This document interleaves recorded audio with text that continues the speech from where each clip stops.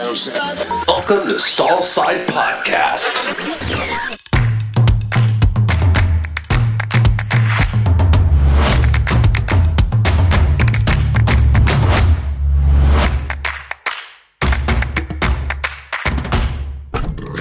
Okay, welcome to Stallside, and today we have the privilege of Canada's finest exports since Anne Murray, Celine Dion and Justin Bieber. Newsflash, they don't want the last one of those back. Dr. Kate Christie, welcome. Thank you. That's very high praise. I don't know if you can put me in the same category as Celine. First question, are you a believer? No. He got exported pretty quickly. Yeah, once he hit fame. Yeah, I think Canada did the right Though thing his there. Christmas album is quite good. I've been listening to that a lot recently. Kate, your shares just went down. You are now the Enron of our podcast. Oh. Anyway, so just because, I hold a great affection for Canadians, being fellow Commonwealth, tell us a little bit about yourself. About myself. First of all, I don't know that I really say about unless I don't notice that. Have you been Americanized? Potentially. So I'm a little bit split here. Grew up in Nova Scotia, which is, of course, where all of those good accents of about and out and sorry come from. But ended up going to Ontario for undergrad, which is pretty much, I guess Ontario and Alberta get pretty Americanized once you get thinking about that line in Canada. And then ended up in a roundabout way in North Carolina for vet school. So that brought a little bit of the y'all out in my accent. So sometimes I say sorry, y'all, which is a bit of an oxymoron there. A little conflicted. After that, I came actually to Rood & Riddle for my internship, which obviously you guys both know, and spent a year here of having a great time and being very busy. Ended up at the University of Georgia and became a Dogs fan, which is always exciting. There's nothing like Dogs football on a Saturday, just not this year. They're doing terribly. And then finished my residency there. Was fortunate enough to stay on there for a year, dealing with a lot of small ruminants in addition to horses. So became really good at taking care of goats and alpacas and all of those things. And lucky enough to be invited back here to join the internal medicine team after that. So that is my roundabout way of how I ended up in Kentucky. Well, that's a pretty interesting story. Indeed. Okay, so what we're going to do now is I'm actually going to give you a pop quiz. Oh, no. Okay, so I want you to look at this picture, which I'm showing, and for those that are listening, I'm going to actually describe it as the meeting of Donald and Melania Trump with your Prime Minister, Justin Trudeau. Poor guy. So here comes the question.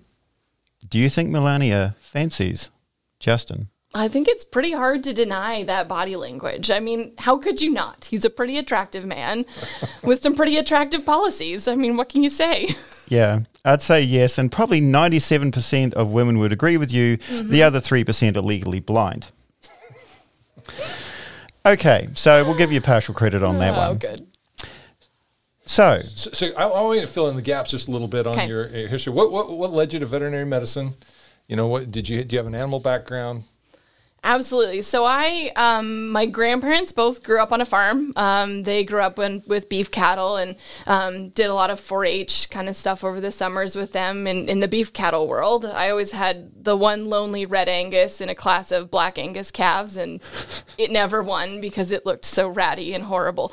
But I also got into horses, and there's this lovely barn downtown Halifax, Nova Scotia, which probably doesn't sound very exciting, but literally we had a stoplight to cross the street when we rode our horses in the outside ring, and I fell in love driving by these horses.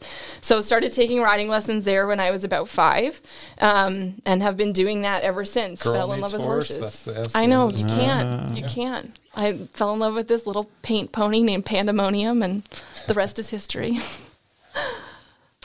That's a very complete story. Thank you.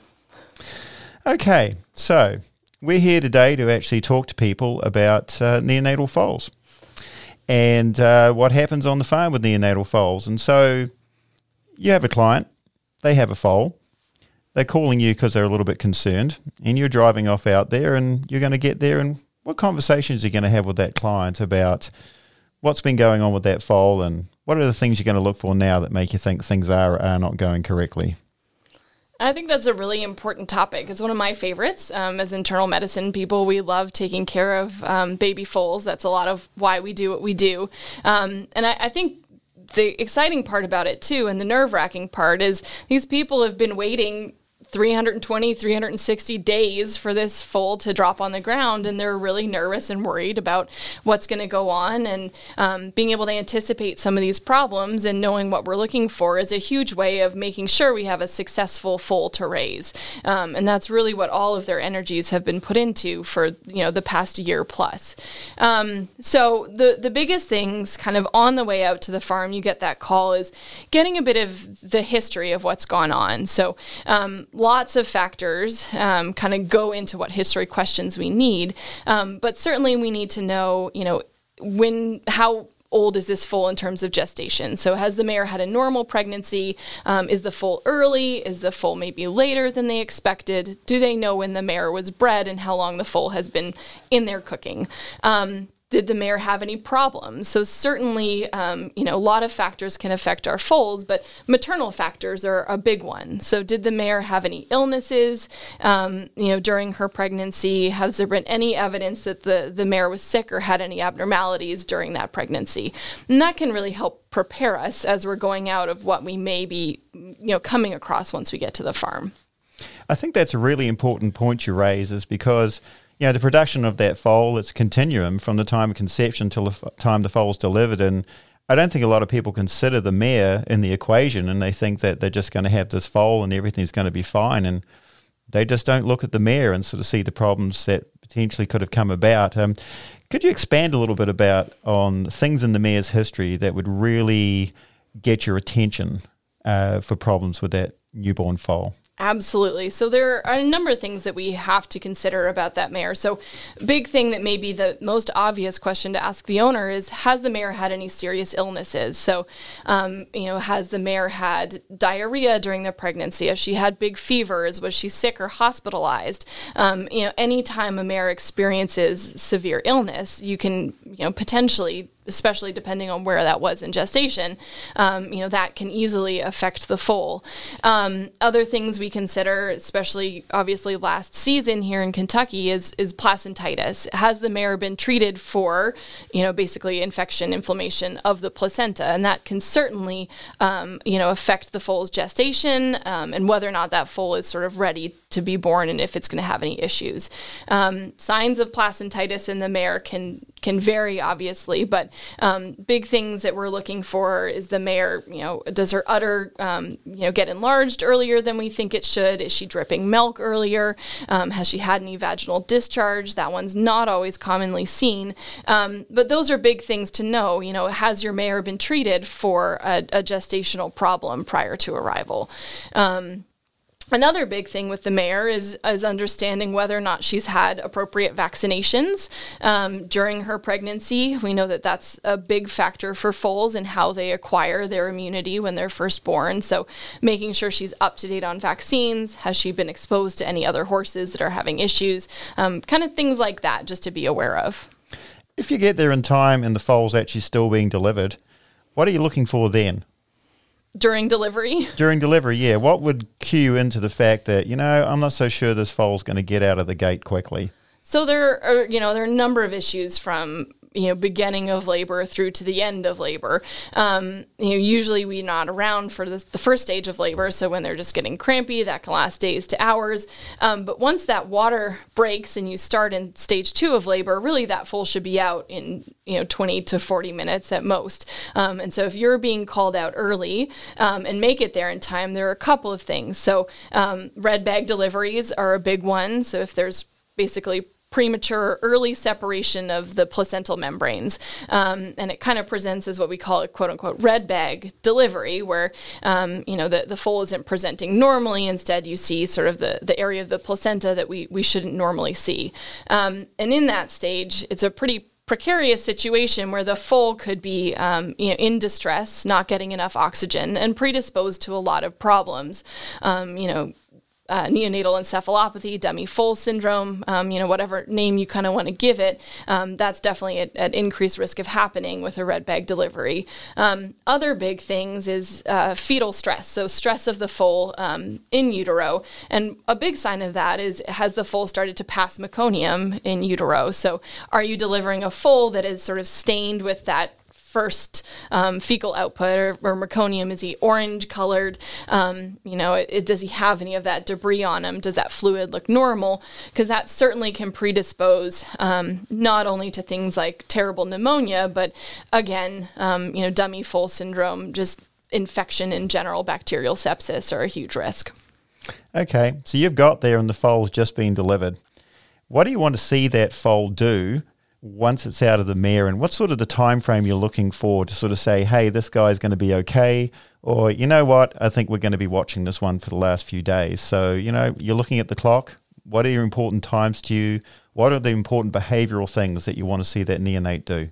And I think that's a big one, especially, certainly a lot of our farms that deliver a lot of foals are very aware of this, but owners definitely need to be aware of these certain time points that we have. And the first thing I say a foal needs to do is come out and be cute. So if they look adorable and everything's in the right place, that's step one. So what you're telling me is this foal needs to be doing its best Justin Trudeau impersonation Absolutely. Immediately after delivery. Absolutely. Okay. Right away. It needs to be fully adorable, or, just put it back in. Okay. No, just make sure that, a big thing is taking a look at the foal right away. And you don't want to go in and get in the way of that mare and foal, bonding and get hands on that foal too aggressively. But does the foal have any obvious issues? So are we looking at, severely contracted limbs, angular limb deformities, any other abnormalities? I think that's a big kind of first visual check. The foal should be able to kind of sit itself up in sternal or right itself within the first couple of minutes. So they're really incredibly precocious animals in that they are ready to get up and go faster than many other species, that we deal with. Obviously, we don't deal with many others here, but many other neonatal species that aren't ready to go right away. So they should be, sitting up, able to be sternal in the first, several minutes. Suckle reflex usually starts at about, 30 minutes, 30, 40 minutes. And then the big thing is that foal ideally should be standing on its own in about an hour. So that's our first big time point. So it's part of the 1, 2, 3 rule. So 1 hour, your foal should be standing. By at least 2 hours of age, that foal needs to be nursing. And that is super important in terms of, again, how that foal acquires immunity. So needs to nurse well from the mare, ideally within that 2 hour window. If your foal isn't able to stand and nurse well in that time point, that's kind of a marker where you should be thinking, maybe we need some assistance. Maybe this isn't going to be a normal foal.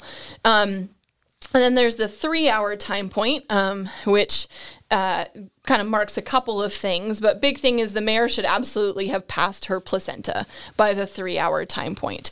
Ideally, usually it comes out much faster than that, usually around an hour. It's passed, but at 3 hours, we certainly consider that a retained placenta. And the mare can get into big problems with a retained placenta.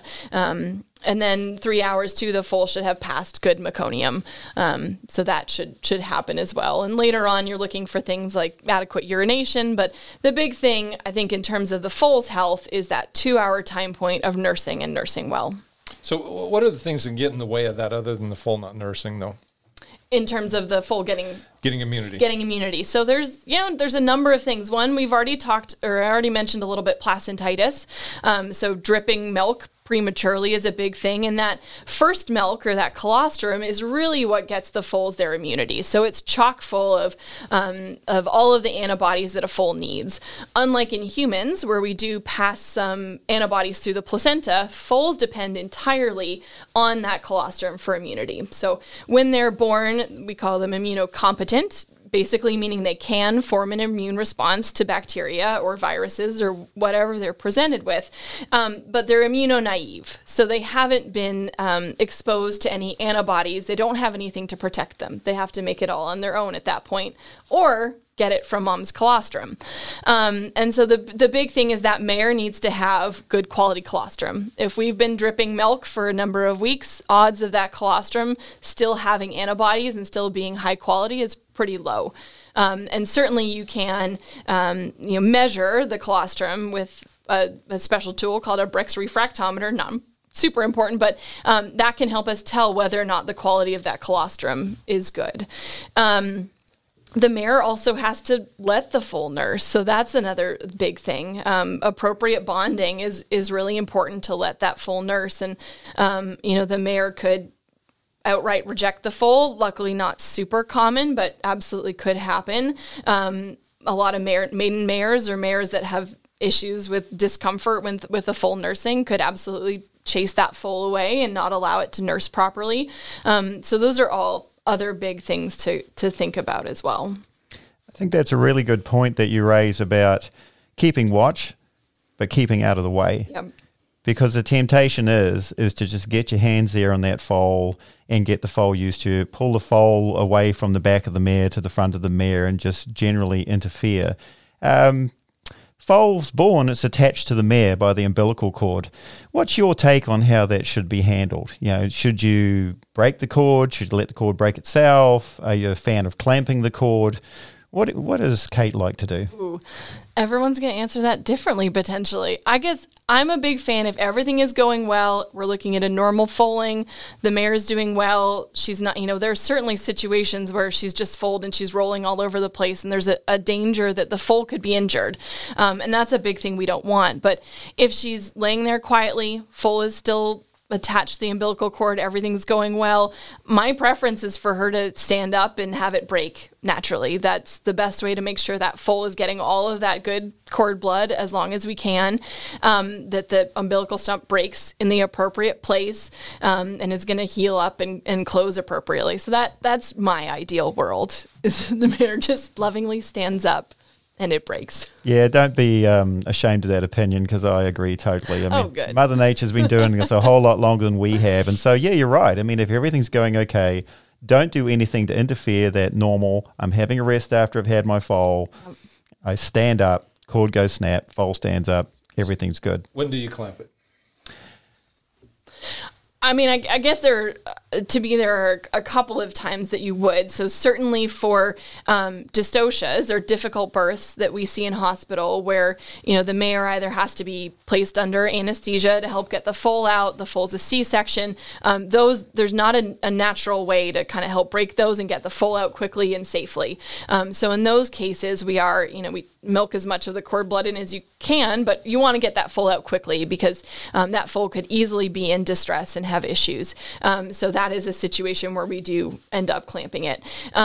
Certainly if the mare is in distress or it breaks and there's a lot of hemorrhage from that cord, is when you consider going in and clamping it. Ideally, it's kind of clotted off and they stand up and there's no bleeding, but there's certainly times where you might need to clamp it. Yeah, I think you hit the nail on the head there. If everything's going normally and there's no interference, and it's a mare that's actually tolerant of the foal being there, just leave it alone. But you're right. A mare's going to get up, run away, snap it off early, or you quite absolutely bring the point out that if there's anything wrong with the delivery of that foal and we think it's compromised, like you're talking about red bags, yep, you've absolutely got to get that foal out of there and get working on it. It just won't have the time to naturally calm down. So you called it this foal, and it actually seems to have done everything okay initially.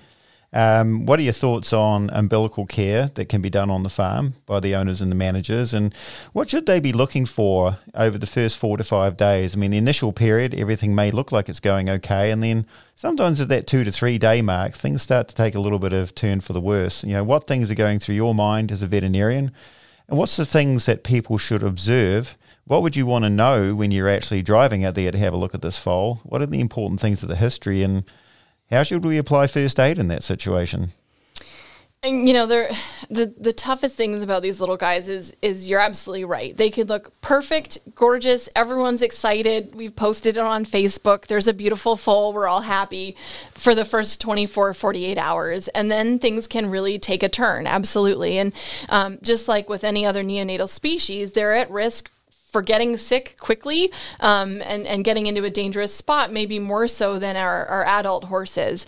So there are a number of things we have to keep an eye out for, and a number of problems that can present in the neonate. So I guess some of the biggest things that I consider as problems in that early neonatal period are, and we alluded to it a little bit already, but neonatal encephalopathy, dummy foal syndrome, whatever you kind of want to call it, is classically what we think of as the foal does well for the first 24 plus hours and then kind of backs off of nursing, isn't nursing as well, maybe is searching for the udder but not finding the udder appropriately, maybe going through episodes where it's lethargic and difficult to rouse, but other moments it kind of looks okay, starts nursing on the walls. These are all things that can show up in that delayed period, so that delayed 24, 48 hour period. And big, a dummy foal, or again, a neonatal encephalopathy foal, can certainly come from a normal pregnancy, normal delivery, everything else goes fine. And we can't explain 100% why it's happening. But there are some things that clue us in that maybe we're at a bigger risk for that. So those red bag deliveries, again, we've mentioned a couple times, premature births, so foals that are born early, and something else we call dysmature foals, or they just don't look at the appropriate maturity for the day that they're delivered. Those are kind of the bigger factors of potential increased risk for those foals. So that's a big one to keep an eye out. We've chatted a little bit about colostrum, how important that is for immunity, but one of the biggest reasons is to protect that foal from a naturally pretty dirtier environment than some other animals live in. A big thing to avoid is obviously foaling out foals in dirty environments. Environmental factors are huge for keeping them healthy. So nice, clean, dry barn is important. But if they don't have those proper antibodies from the mare, they're at risk for a number of bacteria that are just living in the environment. So really getting out there, you should have your foal evaluated first 12 to 24 hours. And a big part of that is doing a little blood work to make sure that they have appropriate, what we call passive transfer of immunity. So if they don't get enough of those antibodies from mom for whatever reason, they're certainly at increased risk of developing neonatal sepsis, which is basically a fancy word to say they develop usually a severe bacterial infection that can affect multiple organs. So knowing sort of the immunity status of your foal is super important. And those foals, they can have a number of problems. Pneumonia, umbilical infections is a huge way they can develop bacterial sepsis. But certainly clinical signs we're seeing are they're backing off of nursing, they could have a fever, they could have a low temperature. A number of things is, pretty consistent with that particular problem. So that's a big one. You mentioned doing some blood work to find out the level of antibodies. If you're going to do more comprehensive blood work, what clues would you be looking for that would tell you that maybe I'm going to have trouble with this foal at that sort of 24-hour mark? So there's obviously, we can look at a number of things, but big things we think about are white blood cell count. So do we look at their white blood cell count and it's either really, really low or inappropriately high for that foal? You can look at markers of inflammation. Fibrinogen is probably my favorite. That's a big word just to say, has that foal been exposed to a lot of inflammation? So maybe there's a clue that the foal potentially was exposed to a problem in utero. This is a brand new foal and the white cell count is really, really high, indicating potential infection. It shouldn't have that problem this early in life. Other things we want to look at are markers of kidney function. That can be a sign in these foals as well. The placenta's job is to act like a big kidney while the foal is in utero, but that foal should come around and start having adequate kidney function and have normal kidney blood work, hopefully by the 24-hour time point. So those are some more things we can look for. You mentioned white blood cell count.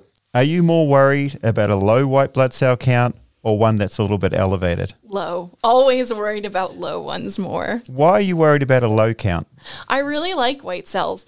They have a lot of good properties, and the white blood cells are really what protects the body from infection. So they are one of our front lines of attacking bacteria and trying to help basically help the rest of the immune system protect that foal. And so when the white blood cell is really low, not only do we know, there's a problem somewhere, these cells are being basically used up or getting stuck places, but the rest of the foal is open to infection. So the risk of developing those secondary problems like pneumonia, joint infections, bone infections, that's all higher in a foal that has a low white count. On the blood work, we're not just looking at white cells, we'll also be looking at red cells as well. Absolutely. So tell me about what red cells mean in a foal, and if those were low, or what would that mean to you? So that's another big problem that we're going to be watching out for in the newborn foal. So the big problem, the big name for it is called neonatal isoerythrolysis. But basically what happens is those antibodies we've absorbed from the mare start attacking the foal's red blood cells. And this is typically when they don't have a compatible blood type, which absolutely can happen, especially in brood mares that have had a number of foals. And then sort of what happens is those antibodies that are trying to help the rest of the foal start attacking the red blood cells and basically breaking them or targeting them for destruction. So then all of a sudden you have very low red blood cells. And we know the red blood cell is a number of functions, but the biggest thing is delivering oxygen throughout the body. So it has a very important role. Those foals will become lethargic. And the big thing that sometimes we'll notice is that they will turn yellow, basically, from the breakdown products of those red blood cells. So those antibodies are destroying the red blood cells, or targeting them for destruction, and they're releasing sort of this yellow pigment into the body. And those foals will get really yellow gums, really yellow eyes. The sclera, the white part around their eyes, will turn yellow. And those are big things to watch out for. And I think the biggest thing with foals that experience this problem often need very critical care, frequently require a well-matched blood transfusion, which can be hard to accomplish depending on where you are. And then that mare in the future has a risk of having this issue again with the next foal. So the big thing is making sure the next season we follow the appropriate steps. That's a pretty significant problem. Yep. How can your clients actually get ahead of that? I mean, what things can they do to anticipate this problem? And should this pregnancy show signs that there's going to be an issue, how can you manage that foal in the first few days to actually get past this period? So luckily, when it happens, it's a big problem, and the foal again needs really critical care. But luckily, it's a problem we can avoid if we know it's coming. So again, the big way the foal gets these antibodies that then go on to potentially harm the red blood cells is through nursing that colostrum. And so if you've had a mare that's had a foal with this problem in the past, sometimes just a blanket say the foal is not going to get colostrum from this mare. So prevent the foal from nursing off the mare. So usually either place a muzzle before the foal's able to nurse to still allow them to bond, but provide it with an alternative source of antibodies that's not coming from that mare. And eventually, as you're milking out this mare, getting rid of that antibody-rich colostrum, the foal's GI tract kind of closes and we're no longer able to absorb those antibodies. Usually within the first 24, 48 hours, we can let that foal start nursing again without complication, because they're not going to be absorbing those antibodies, that are going to harm the red cells. A way of kind of knowing this prior to that foal being born is you can also test the mare's blood to see if she has any specific antibodies against red cells. And certainly we do that as a screening tool on a lot of the farms to make sure that we can anticipate this problem before it happens. So I've never actually treated a jaundice foal. Never? Never. Really? No, because we screen so much. Because we do that every mare in my practice. Yep. Yeah. So is that common outside of Lexington? Do most people do that or not? I would say 0% of cases I saw at Georgia did it. If that gives you an example. Not that we have a huge breeding place, but I wouldn't. I mean, I'm certain in big breeding areas it's very common to do, but I don't know how often people are screening for NI. But there's breed factors too, right? Absolutely. Yeah, thoroughbreds. Thoroughbreds are... Yeah, being so much worse. But I put this in the category of mother was always right, and an ounce of prevention is worth a pound of cure. Absolutely. Yeah, because we're I don't know what our actual percentages are, but it's 3 or 4%, right, or positive? Yeah, it's actually quite high. But it's high enough that it's a big enough problem. Yeah, and we have the occasional foal that turns up, but you know, they haven't been screened. So you've really impressed upon people listening how important it is for these foals to get adequate antibodies. Yeah, I said that like 8 times, I think. I hadn't picked up on that. And so there's specific diseases that you may want to protect this foal from. Absolutely. In the early period of life. And, you know, these antibodies sound like they're very important. So what's another way we can actually get these antibodies into these foals early on? Their antibodies are great. Have we talked about that yet? Yeah, I think you might have mentioned it once or good. Just twice. making sure. I mean, other than those poor foals that have NI. So there's a number of ways. So I talked about really briefly about the GI tract closing. But a big thing is that foal, the way it absorbs those antibodies from the milk is across the GI tract. Basically, those antibodies get across those cells into the bloodstream and we're good to go. The foal's GI tract is only open for a small period of time. So this is why we say it's so important for that foal to nurse and nurse well with good quality colostrum within 2 hours. You know, by the time you're hitting 6, 8, 12 hours of life, they're not going to be absorbing as well. Certainly, if you're in that very early period and you have a weak foal who can't nurse, and you're in that early several hours of age time point, having your veterinarian come out and pass a nasogastric tube and give them high quality colostrum is something that you can do within that small time window. Now, if we're looking at a foal who's 24 or even 12, 24 hours of age, we've missed that time point. So giving colostrum orally, basically through the tube is not going to help that foal acquire enough antibodies because of that factor. So intravenous plasma is the biggest way that we have to help them. So that is concentrated, glorious, beautiful, shiny, yellow, magical, expensive, basically hyper-concentrated antibodies. So from donor horses that has a really compact amount of antibodies in it. And there's a number of different plasmas that can be tailored to specific problems that we might have on certain farms. So diseases that come to mind are Rhodococcus, Clostridium. You can have basically hyperimmune plasma to a number of those different diseases that can help on specific farms if you've got issues. So that's probably the biggest way. And, with certain diseases that are endemic in certain areas and with certain foals, it may just be standard, to give intravenous plasma early on, just to make sure that they are covered. Okay, you've mentioned about problems with the foal being delivered and potentially affecting its mentation. You've mentioned about problems with white cells and red cells. Any other things in that initial period where you would be concerned? You touched on some orthopedic issues earlier with foals with leg deformities. Any other orthopedic issues potentially that could arise in a newborn foal? Certainly, there are a number of them, and especially our premature foals are very prone to having very lax tendons or loose tendons. So oftentimes their toes will flip up in the air. They're kind of be walking on their fetlocks. That can often improve just with time and exercise and strengthening.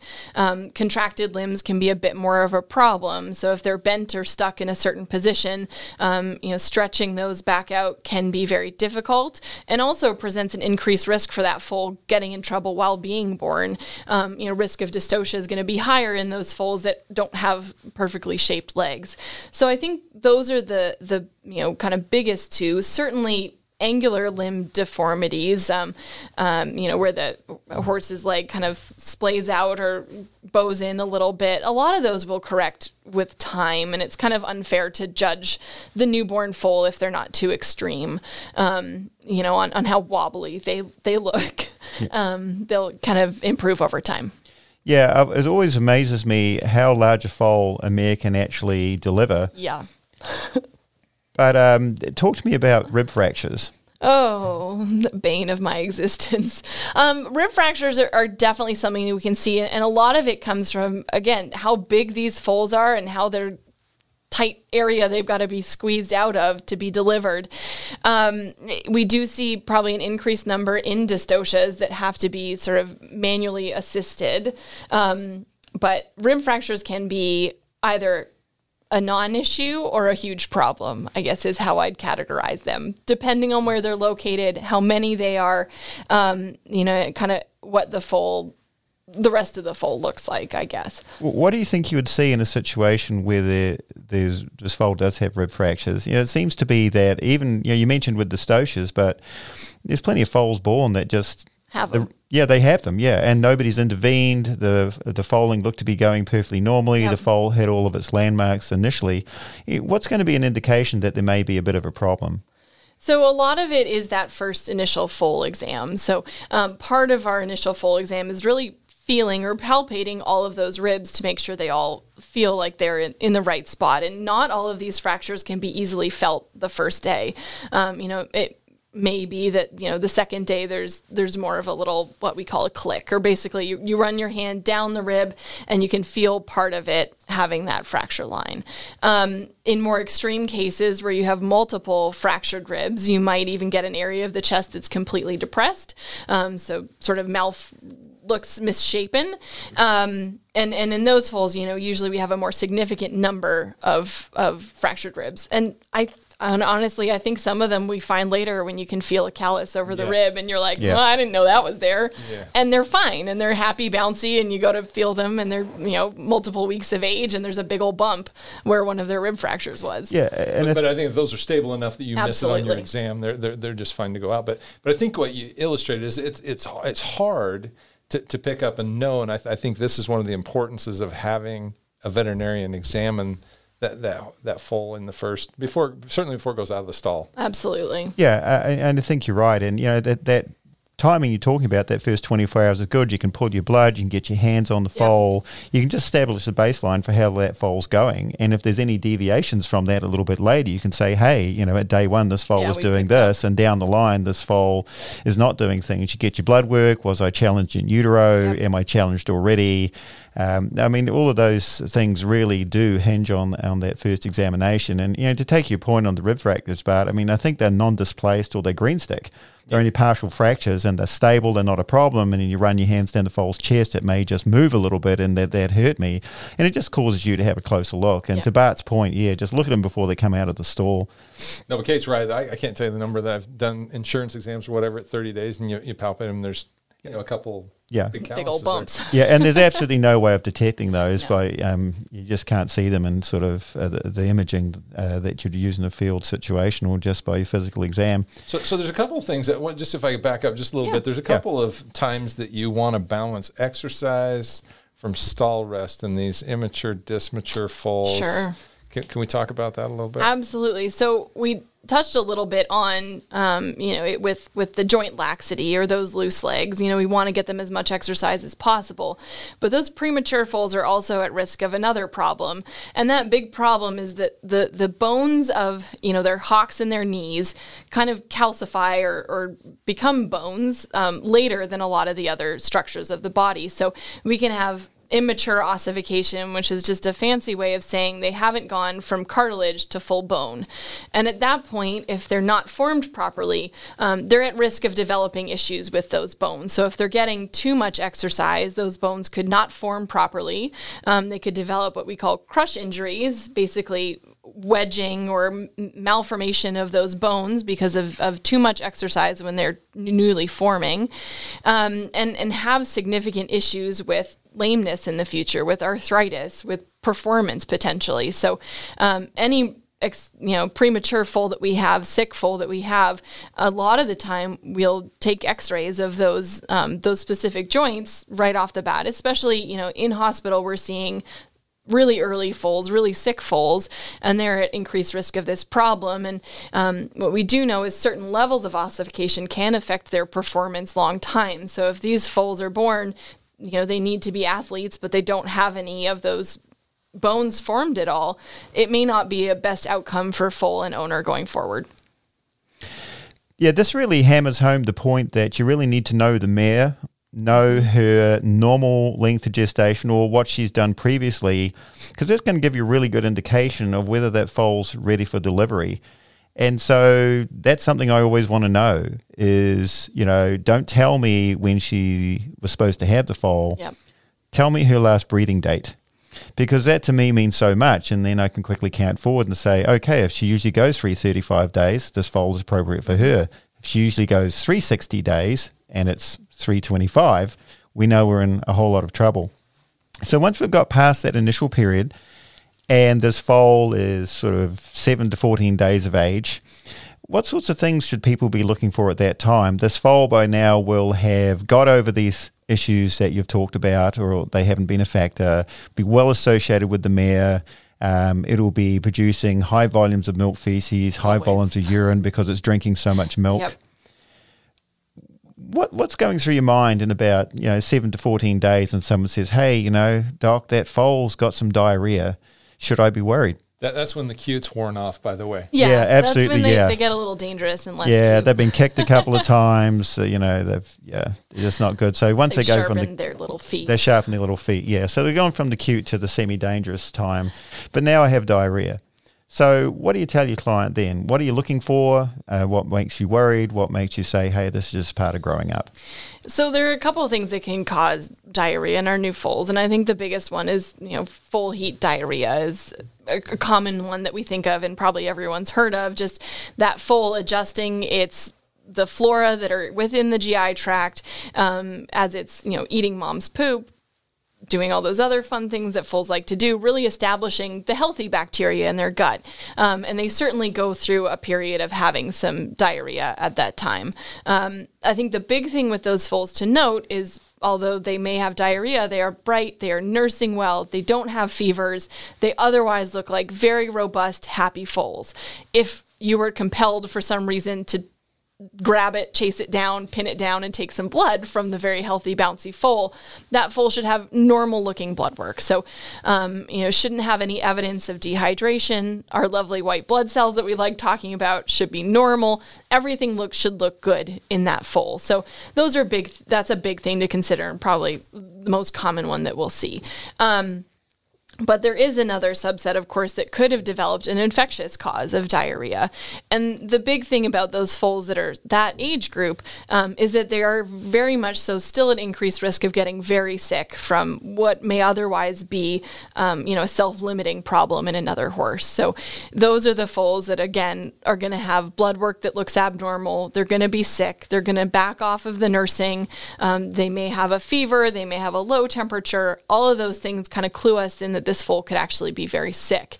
And unlike our adult horses that develop diarrhea, these foals are actually at risk of developing sepsis again. So bacteria can leak across the GI tract, get into the bloodstream, and wreak havoc on the rest of the body. So again, the lungs, it can seed in a joint and cause a joint infection, a bone infection. They're still at risk for that. So a sick foal with diarrhea is very different from an adult horse with diarrhea. How are you going to manage that sick foal with diarrhea on the farm? What things are you going to talk to your client about? What things can you do, and what things are beyond what can be done on a farm and would say, hey, it's time to refer it? It can be tough to manage these little guys. I think the biggest thing that we get behind on are their fluids. So they can pass a large amount of diarrhea and get pretty behind on fluids. And sometimes in these foals, nursing actually makes the diarrhea worse. So nursing is where they get all of their fluid, and mare's milk has a lot of water content in it. So they get all of their hydration basically from nursing. And in lots of cases, getting that milk down there, trying to digest it unsuccessfully is going to make your diarrhea worse. So in those foals, sometimes we need to back them off of nursing, prevent them from nursing. But if you're doing that, you really have to have them on fluids. And depending on how sick that foal is, that certainly is accomplished across Kentucky on the farm with intravenous fluids, intravenous catheters, managed very closely. But it can be really challenging if that foal isn't responding well on the farm. So if it's not perking right back up, it's not looking brighter, the diarrhea is not resolving in your 48 hours, or if it's just getting sicker. So if it's getting really behind on fluids, if it's recumbent for long periods of time, if it's showing other problems in other body systems, that's when you really need to say it needs to be somewhere on continuous fluids that have some basically energy or nutrition in those fluids, because the other thing we're missing out by holding them off of nursing, or if they're not wanting to nurse on their own, are all of those nutrients that foals really need to grow. So they have really high energy demands when they're little and growing, and unlike adult horses that can be off of feed for a number of days and be fine, that foal off of the mare is in a very precarious position, and needs some assistance getting nutrients. I think you raise a really good point there, and I don't think people really appreciate how little body stores they actually have. I mean, they're born with about 30 minutes worth of glycogen for energy. So, your point you made before about getting up and getting on that mare is so important, because there is no gas in the tank. And they have to grow so fast that any period where they don't get nutrition, they're just going to fall apart, and they lose weight so quickly. And I always sort of say, if that foal's gaining weight, I know I'm getting ahead. Yep. Regardless what the paperwork says, regardless what I think, if that foal is losing weight, I am losing. Yeah. They melt. They melt. Little things. So coming up to that first 30 days, this foal's starting to get out and around, it's spending time with the mare, it's starting to get introduced to maybe other mares and foals in the paddock, and we'll sort of cap this at about 30 days. What other things do you think are important for your clients to know with those foals on the farm? How do you want to see this foal managed? What are things that does it have to look out for as it's going through that first period of its life?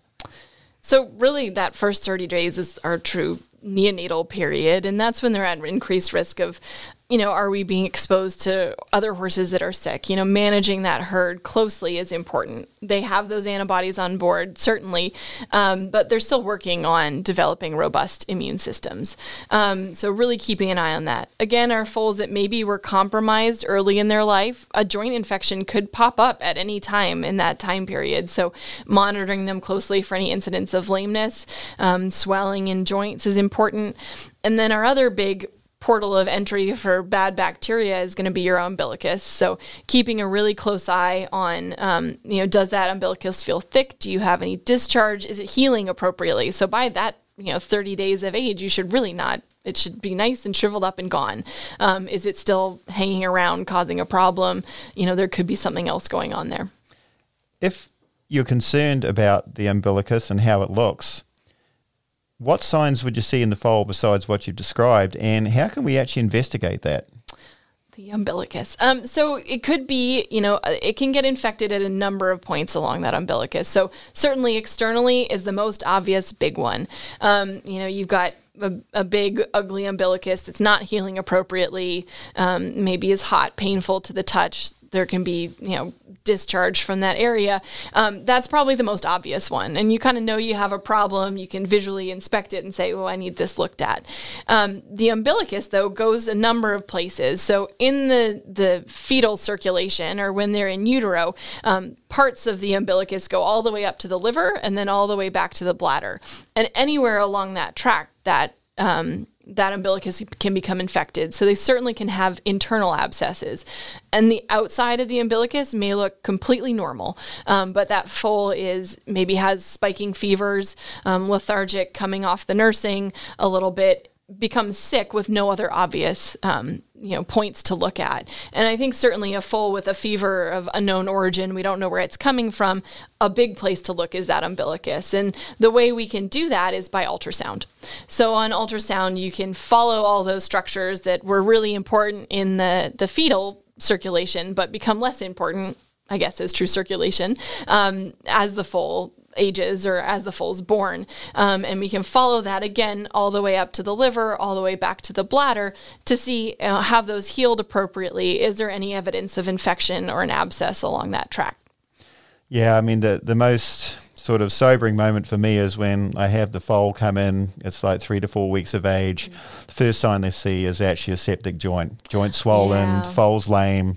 And everybody thinks, the mare stood on the foal, that's the reason, and you just feel really despondent because you're going to look for the focus of that infection, and you check the umbilicus, check the umbilical arteries, you check the umbilical vein, and you actually find something has actually seeded the joint. And so, I'm with you. You just can't be too careful. You just got to keep an eye on it and make sure that that's not going to come back to bite you, because they can look perfectly normal from the outside, and then inside it's just all on. So just sort of summarizing, I mean, this has been a huge amount of information, but just summarizing, starting from the late gestational mare all the way through to those first few days of the foal. If you're actually going to write a diary for your client of things to actually look for and things to actually do to increase your chances of success. I mean, obviously, the first one is have a healthy mare. And even when that foal's out there running around on the paddock, if that mare is sick, she's not producing milk, that's the quickest way to get 2 patients instead of 1. But turning back the clock, what's Kate's diary for actually ensuring success from late gestational mare through to the first few days of the foal? I think that's a big thing. And I think it all, again, starts with that mare. So making sure she is appropriately vaccinated. There are many places to find good vaccine schedules. It could depend on, the farm, the situation. But making sure that mare is prepared to give her foal as high quality of antibodies as possible is huge.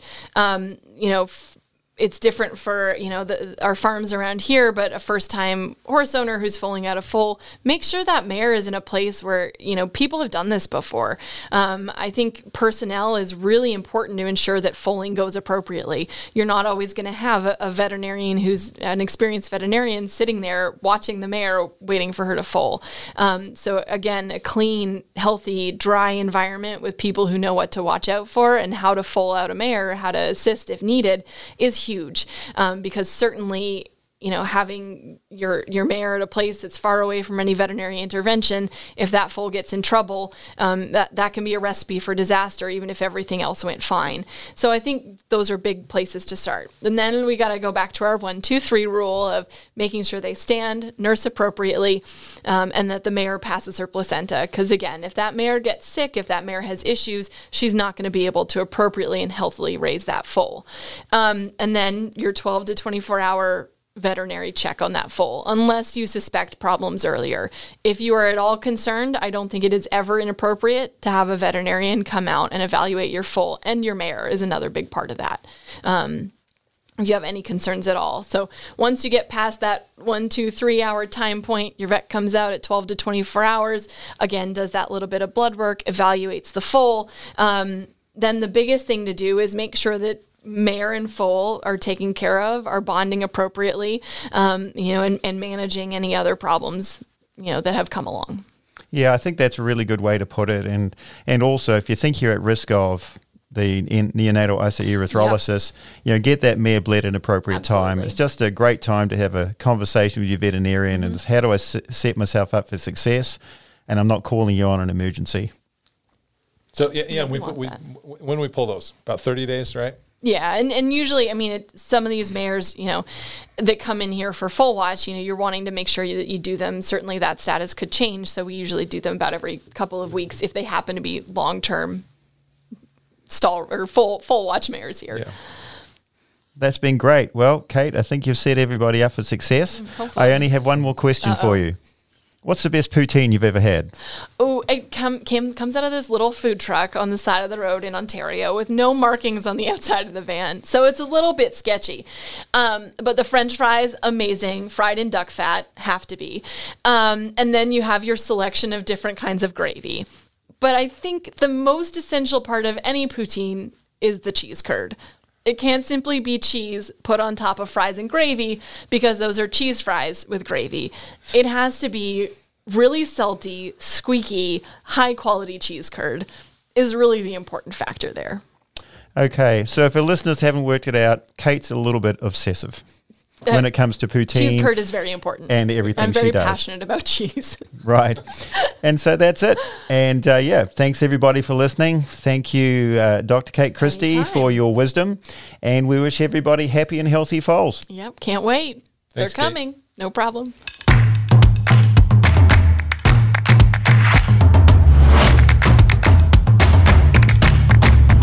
Rood & Riddle Veterinary Pharmacy is a full-service veterinary pharmacy located in the heart of the Bluegrass, Lexington, Kentucky, the horse capital of the world. We are the official pharmacy of nationally recognized organizations like the Breeders' Cup, the National Horse Show, and the United States Hunter-Jumper Association. As a full-service veterinary-only pharmacy, we offer a multitude of options in care of your patients, giving you and your clients a little peace of mind in uncertain times.